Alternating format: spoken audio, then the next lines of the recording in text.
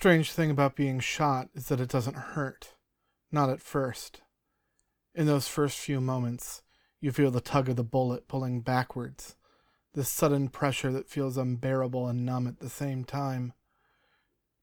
You feel the pain a few seconds later. It comes in a wave rushing into the wound. Then you can barely feel anything else. It's not something I'd recommend. My knees buckle, and I slam down onto them with such force that for a moment, my whole body shakes. Then I tumble forward, my hands shooting out. I manage to catch myself half a second before I slam face first onto the concrete floor. The pain shoots up my gut again. Fuck. I think I'm gonna die. It doesn't matter that I've been shot twice before. There's a mixture of panic and shock threatening to tear me apart. The room's a bit of a blur until I hear the click of shoes walking across the floor. Looking up, I can see I can see them getting closer. The gun's casually pointed down until we're only a few feet apart. Then it rises and the whole world disappears. Is this how I'm gonna die? In some fucking warehouse by the river? The other times I was shot, I was so focused on moving that I didn't think about dying. Now that I'm looking down the business end of a 9mm, my hands are shaking so badly I can barely hold myself up. Part of me wants to keep acting tough, but I'm on the verge of tears, I swear to God. This isn't where I want to die. And in that moment, in that horrifying realization that I'm about to be murdered and there's not a fucking thing I can do about it, I think back to the last week and the circumstances that led me here. Why the fuck did I take this case?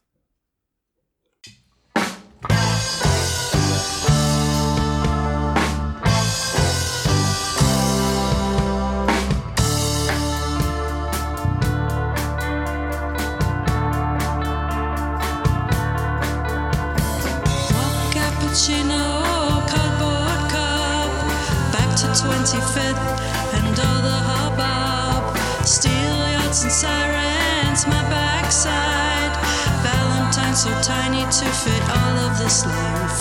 Today is for my brothers at the old bookshop. We talk about the trade and then we drink up.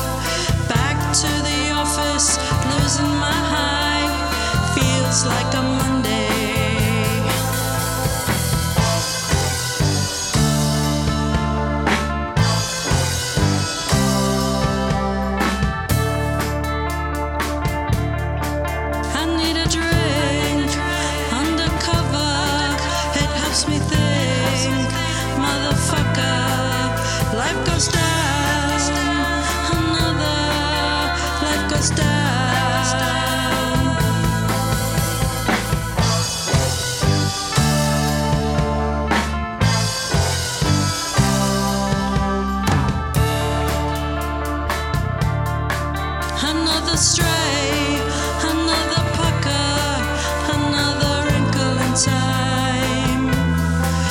Takes me down to the other woman. Old Lorraine, maybe Denison, visit the old ugly broad. Another stray, another pucker, another wrinkle inside.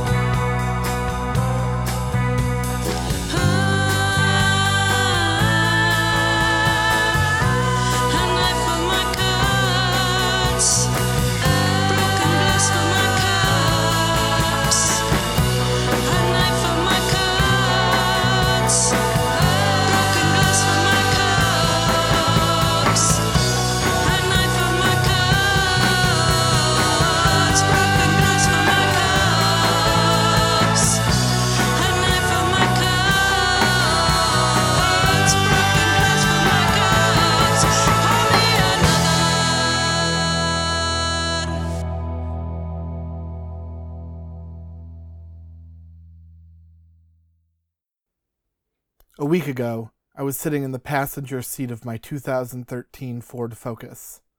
It's not a car I'm particularly proud of. It's boring as hell, actually, but it's cheap and it's reliable. My previous car was a Volkswagen, and the first time I got shot was because the engine wouldn't turn over. So the Focus works for whatever that's worth, and more importantly, it blends in. Unlike something like a Crown Vic, people don't see your headlights and assume you're a cop. And in my line of work, discretion is everything. I'm an independent investigator, and before we go any further, don't call me a private detective. Not only is it cheesy as hell, it makes me sound like I'm some bum who couldn't hack it as a cop. I mean, I was a cop, but that's not the fucking point. I don't solve murders. I'm not Sherlock Holmes. Not only are those kind of jobs dangerous, they also don't pay the bills. If someone you know has been killed, you should call 911.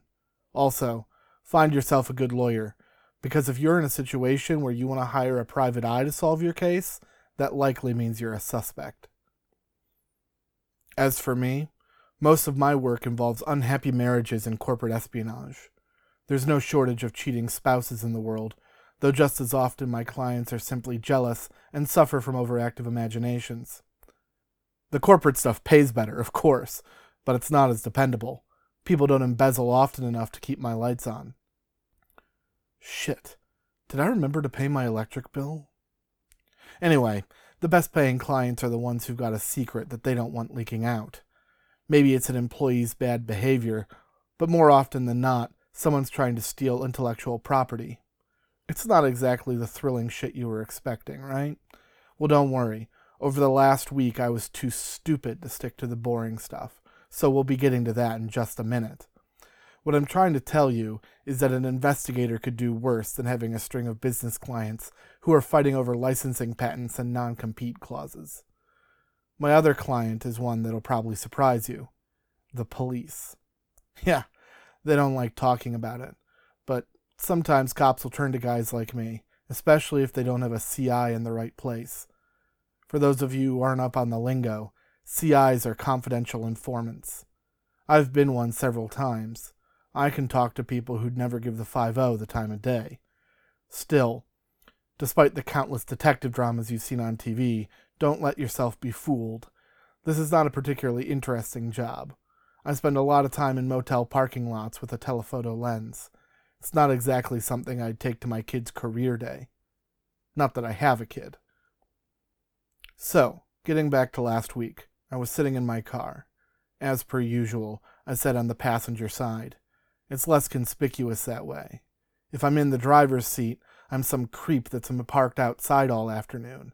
In the passenger seat, I'm just a guy waiting for his friend. I was tailing a woman named Deborah.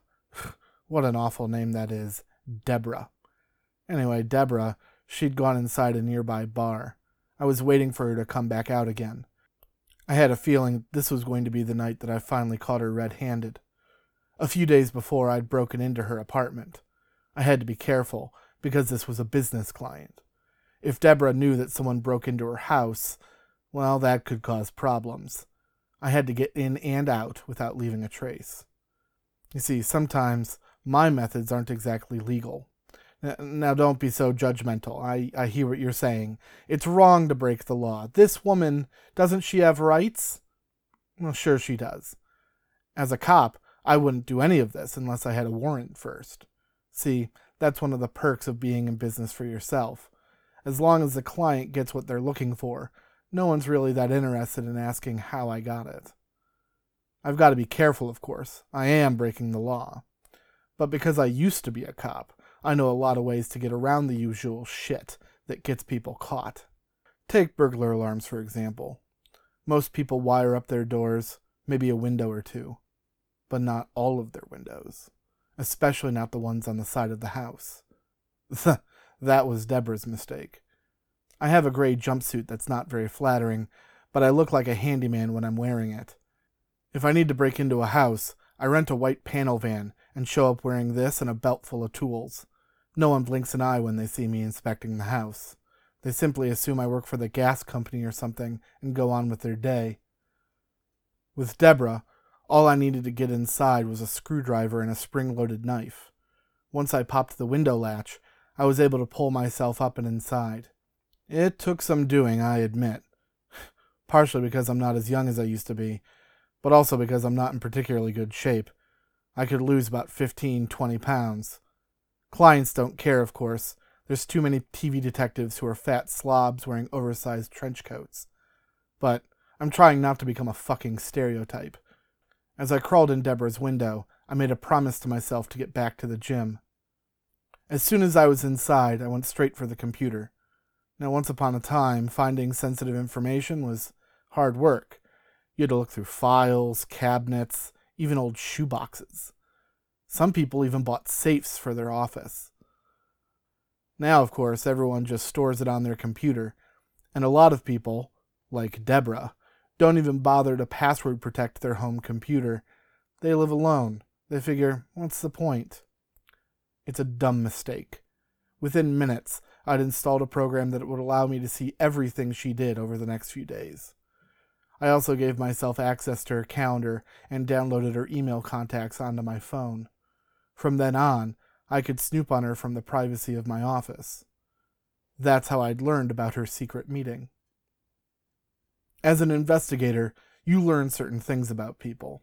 Like, everybody has secrets, and I do mean everybody. I've never met a person without something to hide, and more often than not, my job is to uncover the one thing they most want to keep under wraps. Now, as a general rule, people suck at hiding things, either because they're careless like Deb was, or because they overcompensate and are tireless in their effort to distance themselves. Are you embezzling money or going to drug-fueled parties? Usually not. A lot of times it's violent pornography or an addiction to $5 scratch-offs. But mix in anything like that with some old-time religion, and you've got the perfect recipe for self-loathing. Turning back to Deborah, honestly, she was almost too easy. Not so easy that I wouldn't cash the checks, mind you, but I didn't feel great about it.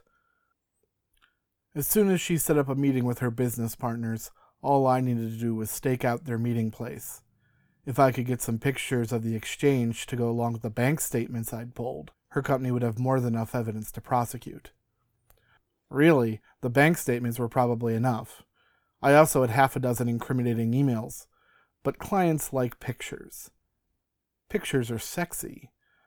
A grainy shot through a long lens feels like the kind of thing you go to an independent investigator for, so having those usually makes the client feel like they got their money's worth. And a happy customer is potentially a repeat customer. If you can, it's best to over-deliver. That's what brought me out that night, sitting in the passenger seat of my mediocre car. I listened to NPR while I waited. Sometimes I'll turn on an oldies station, the audio equivalent of comfort food, but they play the Eagles too much. Seriously, I'd rather listen to soft-spoken interviews about the mating habits of a monarch butterfly than hear lying eyes for the millionth goddamn time. And truthfully, I do feel like I'm becoming a bit more well-rounded. For example, did you know that monarch butterflies are losing population because people don't plant milkweed anymore? After hearing that, I put a window planter outside my office window. I tried planting milkweed, but it didn't take. I've never been much of a gardener. The monarchs are going to have to get their help from somebody else. Back to the stakeout, I did my best to keep a close eye on the door. The moment Deborah walked outside, I was going to have to move. For the time being, however, it remained stubbornly closed, so I decided to turn on my phone and answer a couple of emails. One of the messages there was promising. There was a man named Abner who wanted to hire me. It seemed that someone was trying to blackmail him with a series of threatening pictures. In my first reply, I asked what the pictures were of. Abner responded, but he refused to tell me. That probably means they're sex pictures. But it's smart that he won't put the answer in writing. He could trust me, but he doesn't know me well enough to know that yet. Until we meet face to face, until money changes hands, he shouldn't reveal anything more than he has to. Most of my clients are dumber than Abner. I was in the middle of typing my reply when a flit of movement caught my eye. Looking up, I saw Deborah stepping out onto the sidewalk. She paused to reach into her pocket and pull out a cigarette. As she leaned in towards her lighter, I prepared to climb out of the car. My camera felt good in my hands, a natural extension of my arm. In the old days, Surveillance was a real pain in the ass.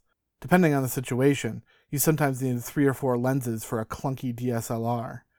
During my early days as a cop, I did my fair share of stakeouts, and back then we were still using film.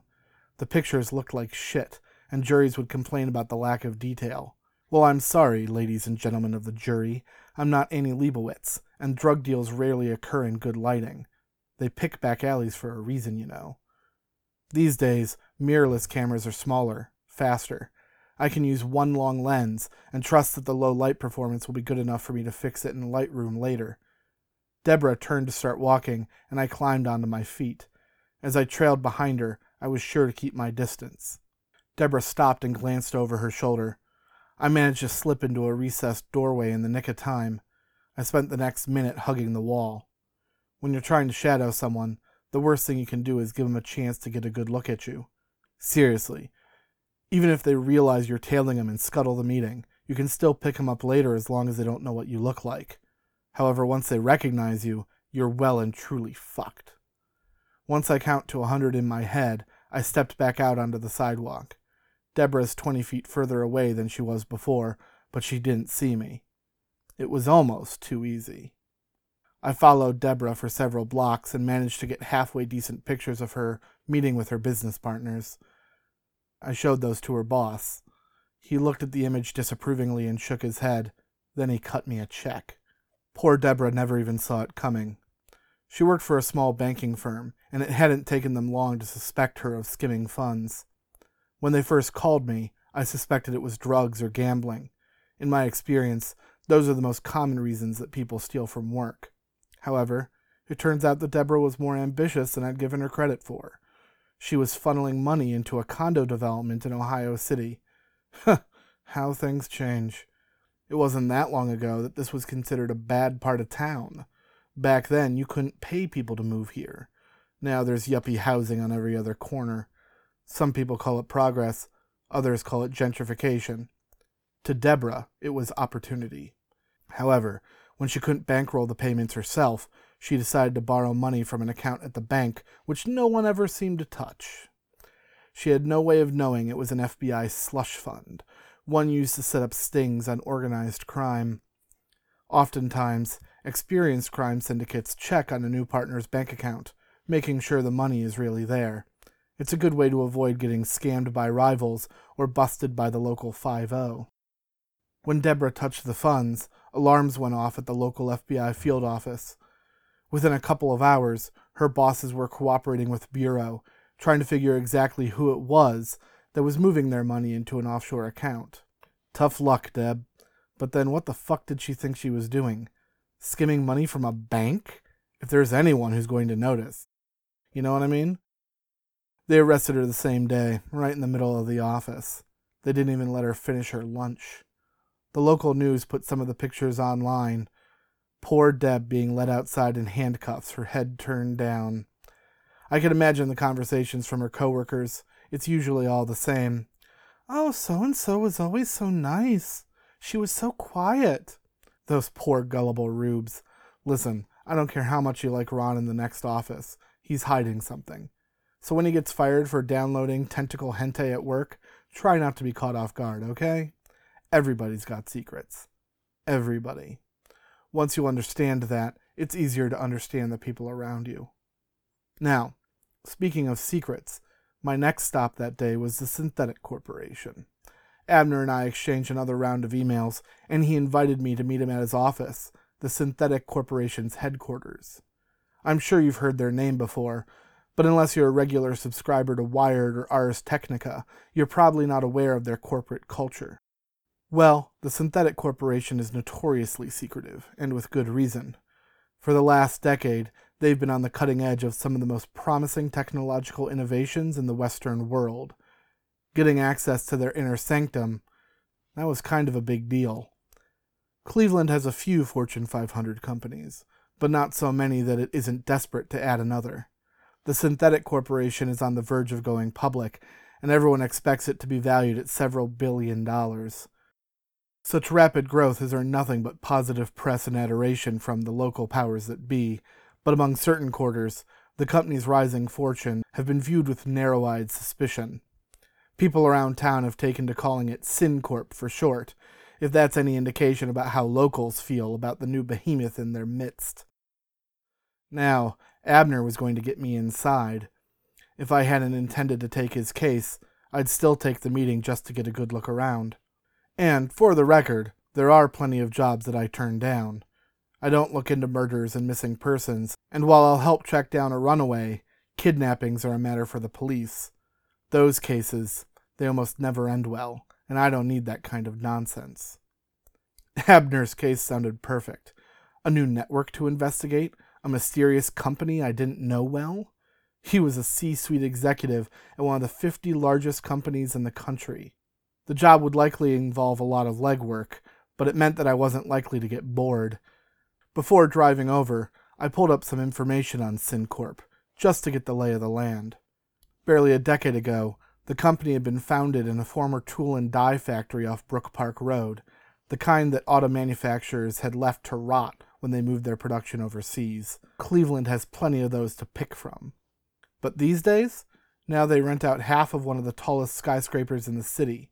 Word on the street is they plan to build their own building in the next few years, one that'll be taller than anything else between New York and Chicago. It's been a while since anyone in Cleveland had that kind of ambition, let alone with the capital to back it up. The man behind it all was Iratu Shimeyuro, the only son of immigrant parents. He'd weathered the 2008 recession better than most, and he'd been smart enough to capitalize on industries full of potential for growth. Healthcare. See, Cleveland happens to have one of the best healthcare systems on the planet, and Shimeyuro leveraged his technological know-how to help that industry innovate.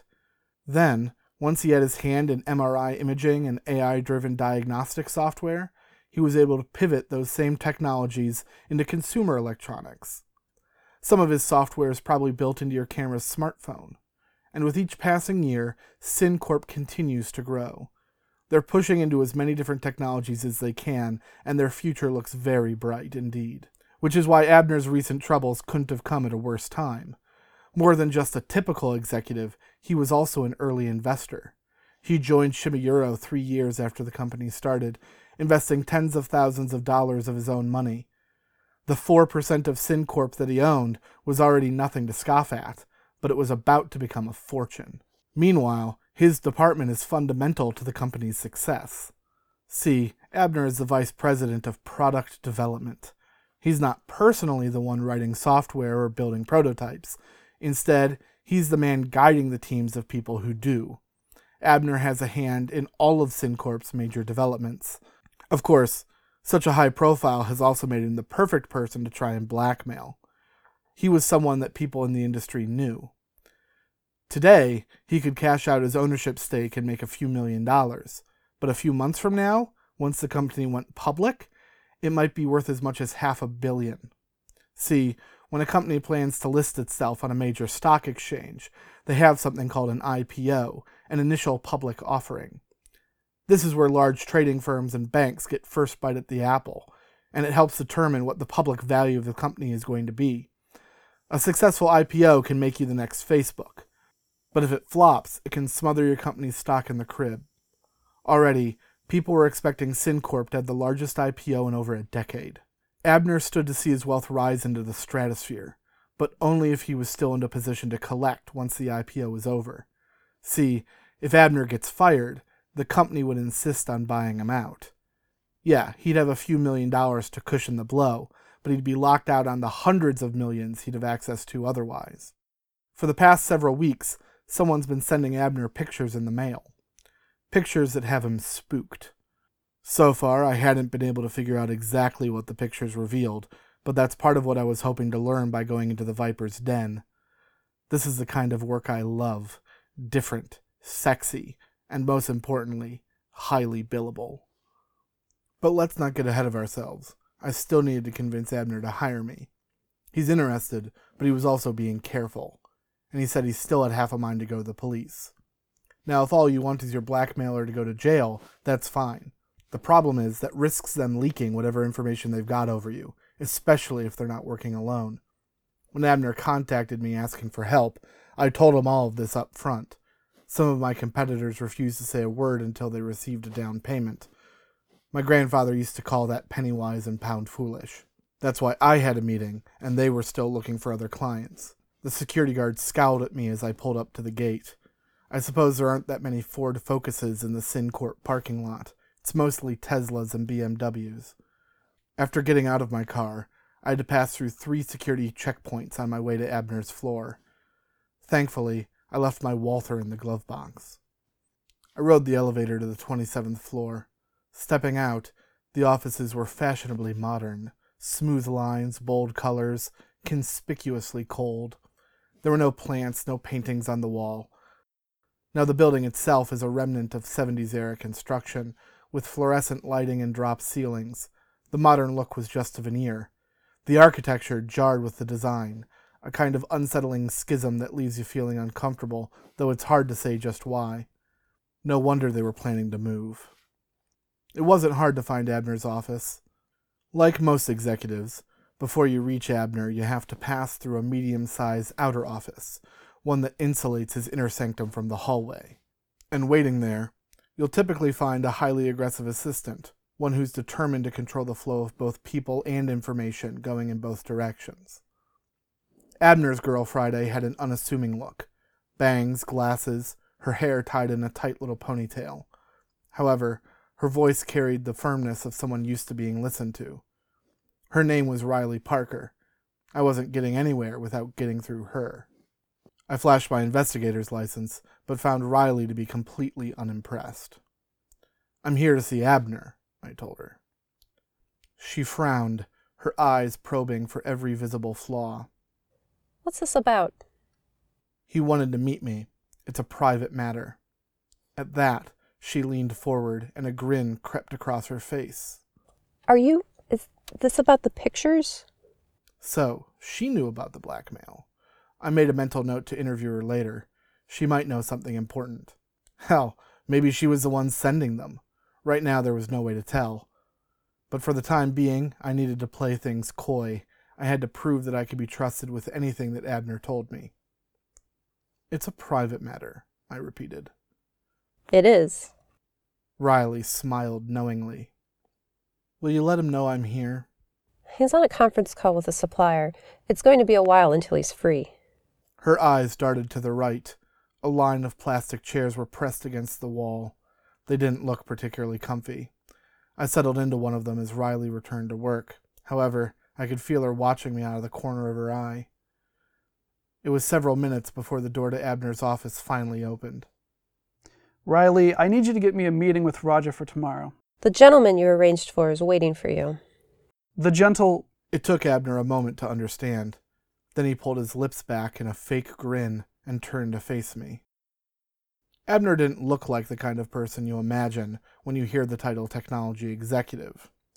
First of all, he wasn't very young. His black hair was full of silver streaks. He had thick lips and a bushy mustache. His button-down shirt had vertical stripes. However, he was also wearing black jeans and a pair of tennis shoes. Truthfully, he just looked weird. "Let's go inside."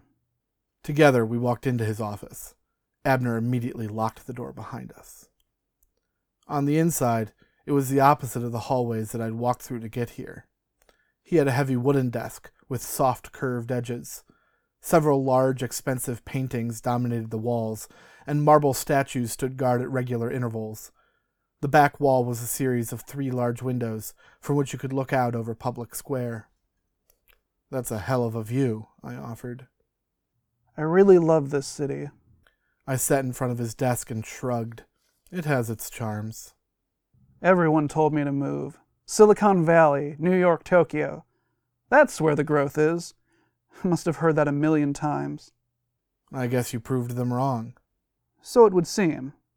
What followed was an awkward moment, but it's one that I've become quite familiar with.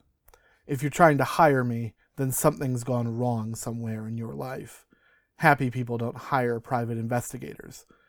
Even when I've already arrived, it takes some folks a minute or two to find their way to the point. Sometimes I offer them a shortcut. "Listen, Mr. Forrest, you called me here for a reason."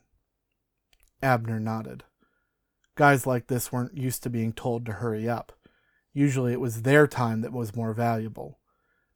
Putting him on the spot like that made Abner feel a little bit off balance. Vulnerable. Is there some type of contract I have to sign? Not exactly. There's a retainer charge, of course. That's a flat rate of $150 per hour. I keep track of my expenses, and once this is over, I'll send you the bill. My assistant will email you the agreement, which you'll need to sign before I start working on your case. But that only happens if I agree to take your case. So let's cut to it. What am I being hired to do, Mr. Forrest? I told you over the phone. I'm being blackmailed. And you said there were pictures, but you never said what you were doing to be blackmailed for. I was hoping not to. I let out an exaggerated sigh. I'd never gone more than a month without having this conversation, but it never gets any less exhausting. In fact, it gets worse. Mr. Forrest, if you want me to do my job, I need to know what I'm looking for. I could tell by the way he was looking at me that he wasn't convinced. That was when I climbed to my feet. Look, if I don't know what I'm looking for, I won't be able to verify that I've gotten it. And besides, I'm going to figure out what's in it anyway, or I wouldn't be doing my job. Anyway, I won't waste my time with a client who refuses to trust me. I'm not comfortable with that. Sometimes you have to play hard to get. Without a word, I turned back towards the door. I made it 3 steps before I heard Abner's voice. Where are you going? I already said I'm not wasting my time. I want your help, Mr. Adams. No, you want a magic wand that'll make your problems disappear. Well, I'm not a wand, Abner. I'm like an attorney. The more you tell me, the more I can help. But if you hold back, if you lie to me, I refuse to put myself through that kind of stress. Not anymore. How do I know that you won't use this information to blackmail me yourself? Because if I was doing that, I'd have been arrested by now. There aren't a lot of serial blackmailers. Do you know why?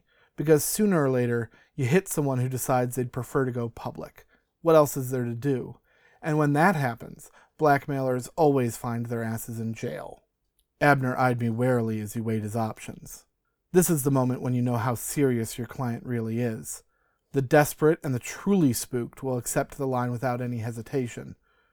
A more cool-headed client will keep asking questions. And then there's a certain type of hard-headed person, the person who digs in their heels and refuses to give in. It's never a good idea to work with them. They usually end up bungling everything anyway. All right. I nodded and sat back down in the chair. Okay, Mr. Forrest, let's get down to it. What do they have? It's nothing personal. I'm just... He was trying to apologize. In the end, there wasn't the need. Like I said, I don't take these things personally. I'm already being blackmailed. You can see why I'm nervous to talk about it. He let out a heavy sigh when he realized he wasn't going to be able to keep this hidden. Not from everyone. But with my help, hopefully he could prevent it from being seen by the wrong people. He opened the drawer of his desk and frowned. I'm a fucking idiot. I very explicitly said nothing. It's just, a man like me, sometimes inspiration doesn't come without some help. Drugs. I had a hunch that they'd be involved. He wasn't married, so whoever was holding this over him wasn't counting on embarrassment alone. Sometimes I use substances that aren't strictly legal to help me along. Right, so what is it? Coke? Meth? Heroin? Abner flashed me the hairy eyeball. Cocaine. I buy it from a young man who doesn't cut it down. I pay a premium, but it's almost pure, uncut shit. What a load of crap. You've got to be pretty gullible to take a drug dealer's word on anything, and the last thing they'll cop to is cutting their shit. Hell, it's probably been cut 3 or 4 times before he got it. If the pure shit ever made it into a street junkie's hands, the poor bastard would be dead of an overdose before he snorted a second line. At that moment, I almost felt sorry for Abner. Almost. Also, there's a girl that I see. I'm sure he does more than see her. Is it different girls or just the one? It's the same girl.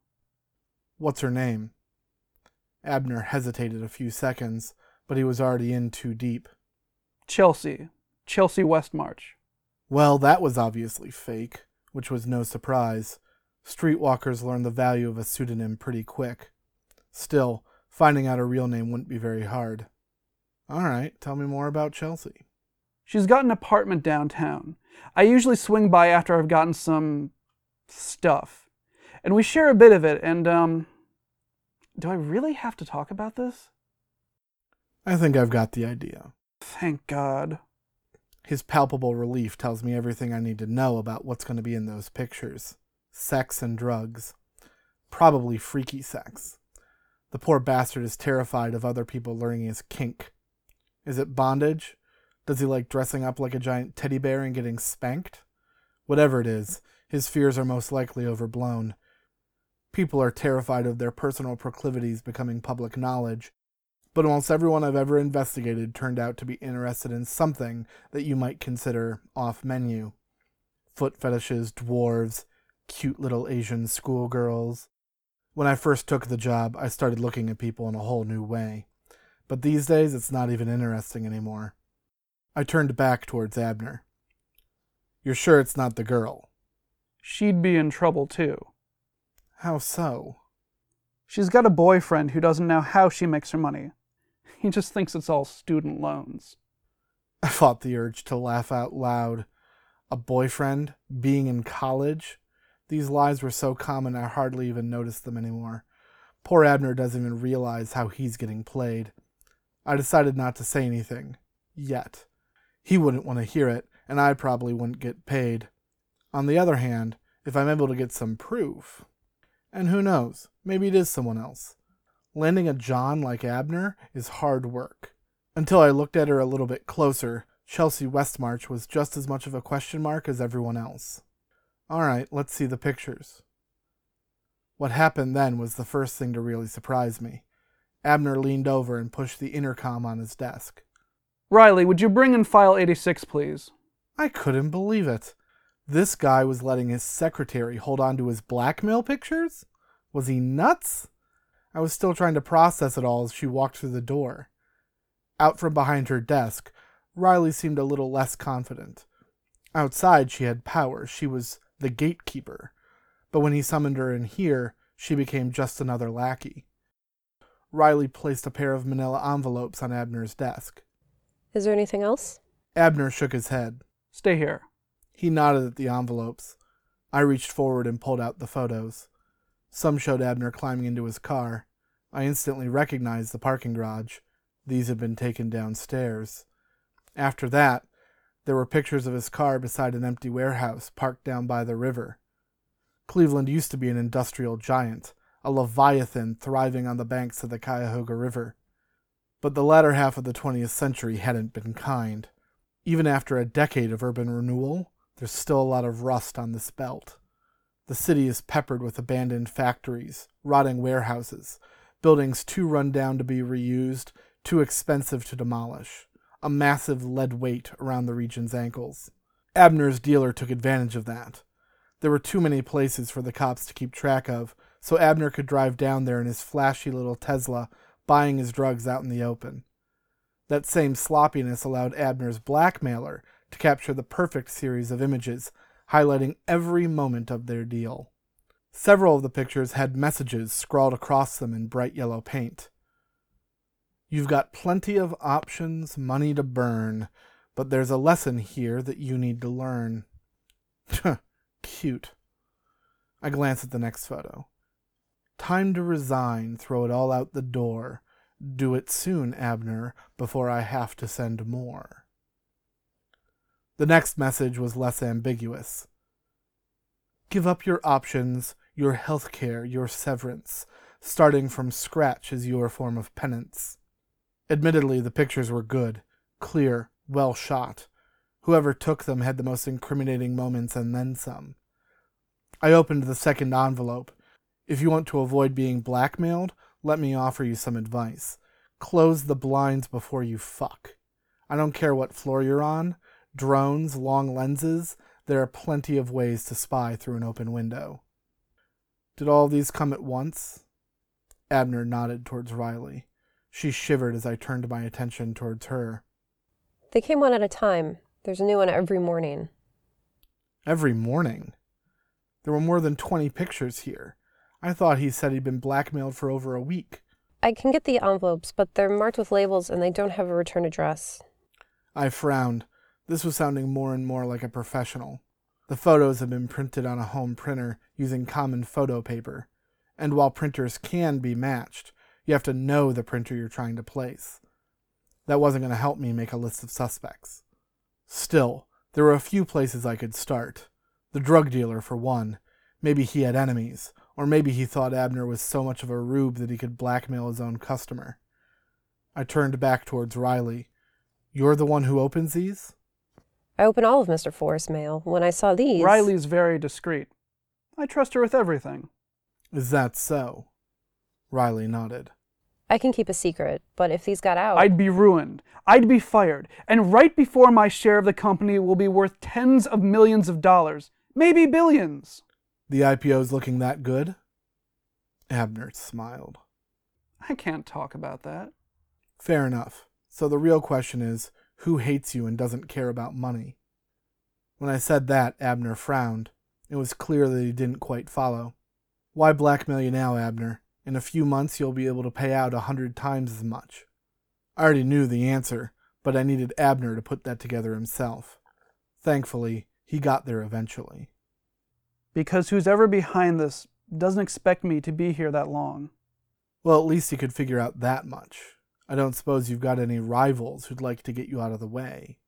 Abner glanced towards Riley, and she gave him a slight nod. You might want to get out a piece of paper. Ambitious men usually have a lot of enemies. Someone was doing their best to destroy him. Now it was my job to figure out who.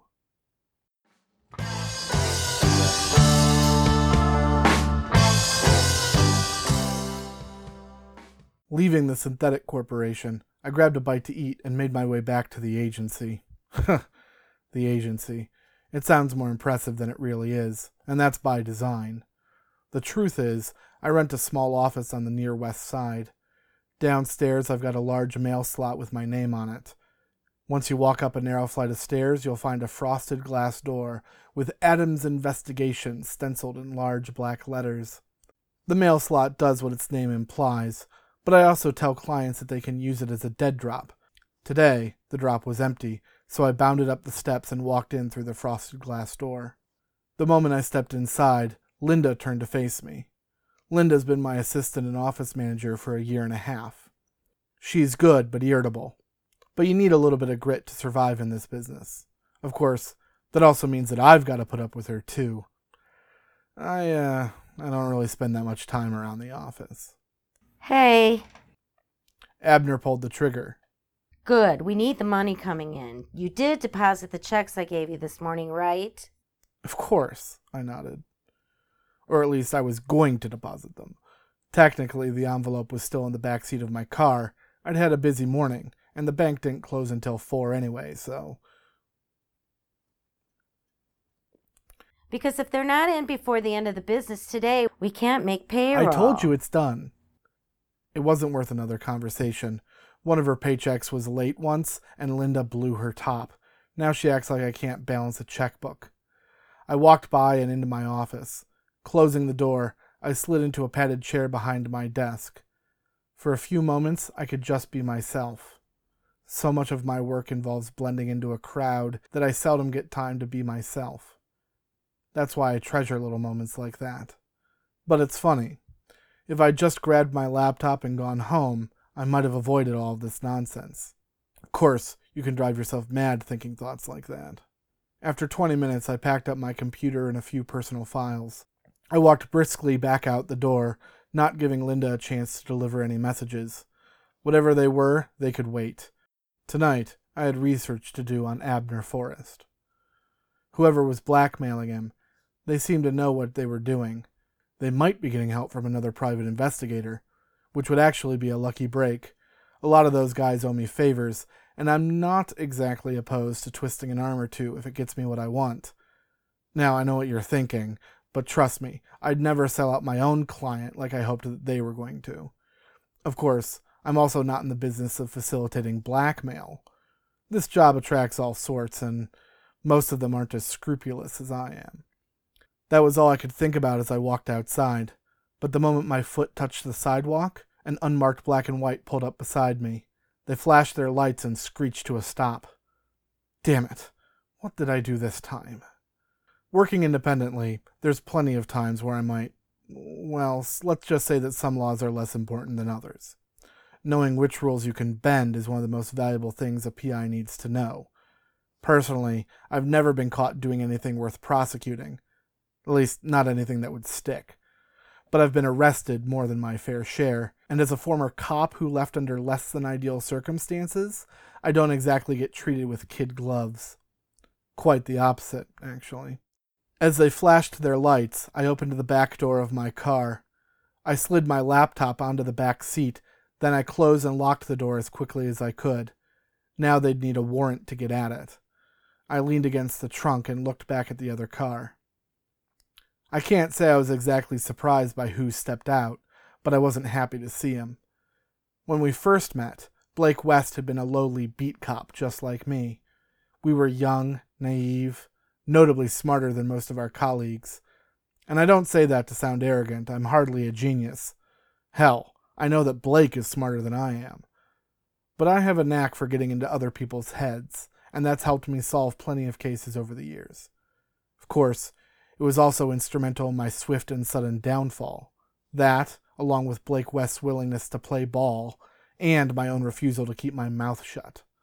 There's a limit for how far the truth will carry you when you work for the police. Blake and I see each other from time to time, and each meeting feels more unpleasant than the one that came before. So if there was trouble, it wasn't surprising that someone in the department had sent Blake to fetch me. Cops can be real vindictive pricks. You have a minute, Zeke? Do I have a choice? He smirked. Blake was short, and his hair was slicked back with thick, shiny grease. It made him look like the villain in an 80s movie about Wall Street. He nodded towards the passenger seat of his car, and with a heavy sigh I climbed inside. The moment that the door was closed, Blake slammed his foot on the accelerator. As we rocketed forward, Blake began the worst sales pitch in history. There's a case. I almost couldn't believe my ears. You've got to be kidding. Just shut up and listen. This is serious. I shook my head, unable to believe what was happening. I'd have preferred to be arrested, and considering how it's all played out, that would have been better for everyone. But Blake wasn't arresting me. He wanted my help with a case. I know you don't like missing persons, but this is important. My blood ran cold. What's this about, Blake? Can you keep this a secret? I'm serious. I know our history, but someone's life's on the line. Our history refers to the case that got me removed from the force. Yeah, I can keep a secret. But if you're expecting me to hold water for... It's water under the bridge, Zeke. Not for me, it's not. Just listen, okay? I nodded and Blake cleared his throat. You know Killian O'Malley, right? Now that was a stupid question. Anyone in my line of work knew who Killian O'Malley was. You probably do too. But just in case, Killian is the county's top prosecutor. Right now, he's in charge of a particularly high-profile case. A pair of cops who shot a teenager with a wooden toy playing behind a school. They said it was a misunderstanding. It was dark, they said. They thought he had a real gun. But we live in a post-George Floyd world, and this is the same department that gunned down Tamir Rice less than a decade ago. So this time, the case is going to trial. Hell, I don't need to give you the details. You've probably seen this all over the news. The whole city is debating the case in the court of public opinion, and Killian's trapped in the middle. It's at times like this that I'm glad not to carry a badge anymore. So, why was Blake West talking to me about Killian O'Malley? His kid went missing 6 days ago. Son of a bitch. Only a few people know. We're keeping it off the books. I couldn't believe my ears. Well, why the fuck haven't you called the FBI? By law, any kidnapping is a federal crime. As long as there's reason to believe that the missing person is still alive, the feds are in charge of running the case. We've been trying to find him, but we're trying to keep it quiet. If this comes out, there's going to be pressure to put the trial on hold. You're putting a kid's life in jeopardy because you're worried about the press? What the fuck is the matter with you? His dad did that. He didn't report it for 2 days. By the time we were called, the trail was already cold.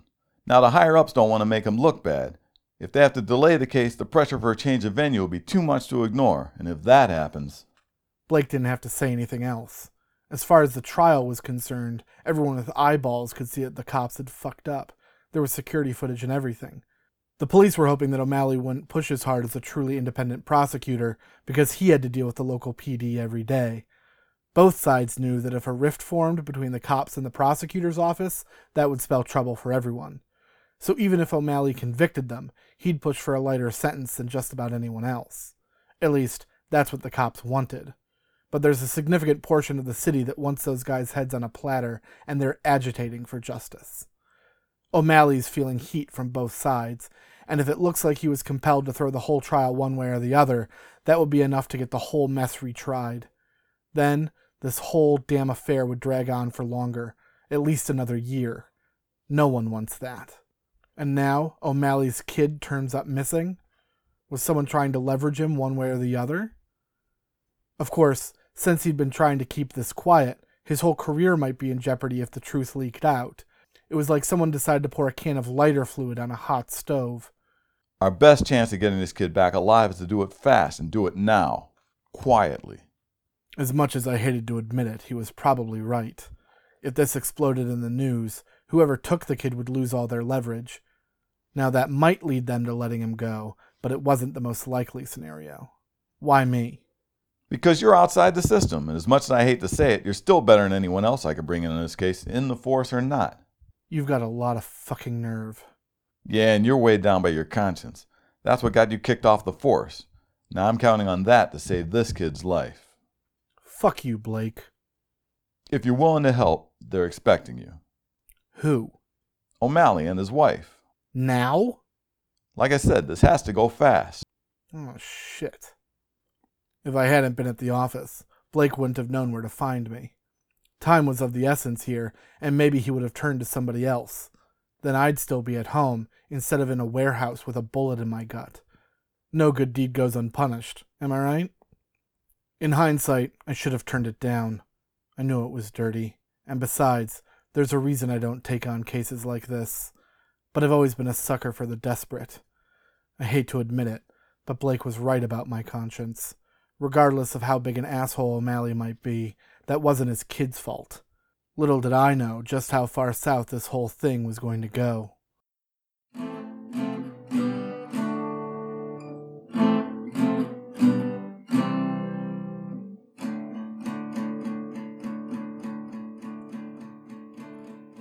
Bullets and Rust is written, recorded, and edited by Abraham Dunn. The theme music is written and performed by Avril McAnally. The cast for this episode was Mary Joyce, Bernadette, Marcello, Deegan as Linda. Alexandria Marshall as Riley Parker. Colin McCormick as Abner Forrest.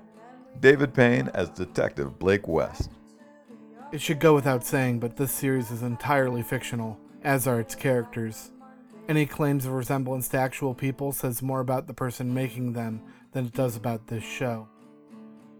This has been a Needle Drop production.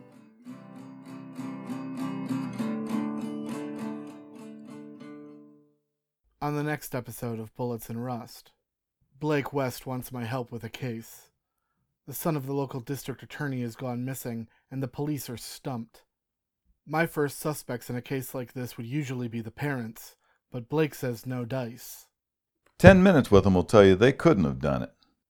The kid's missing, and the evidence is murky. Except for one thing. When I meet the O'Malleys, they're anything but what I expect.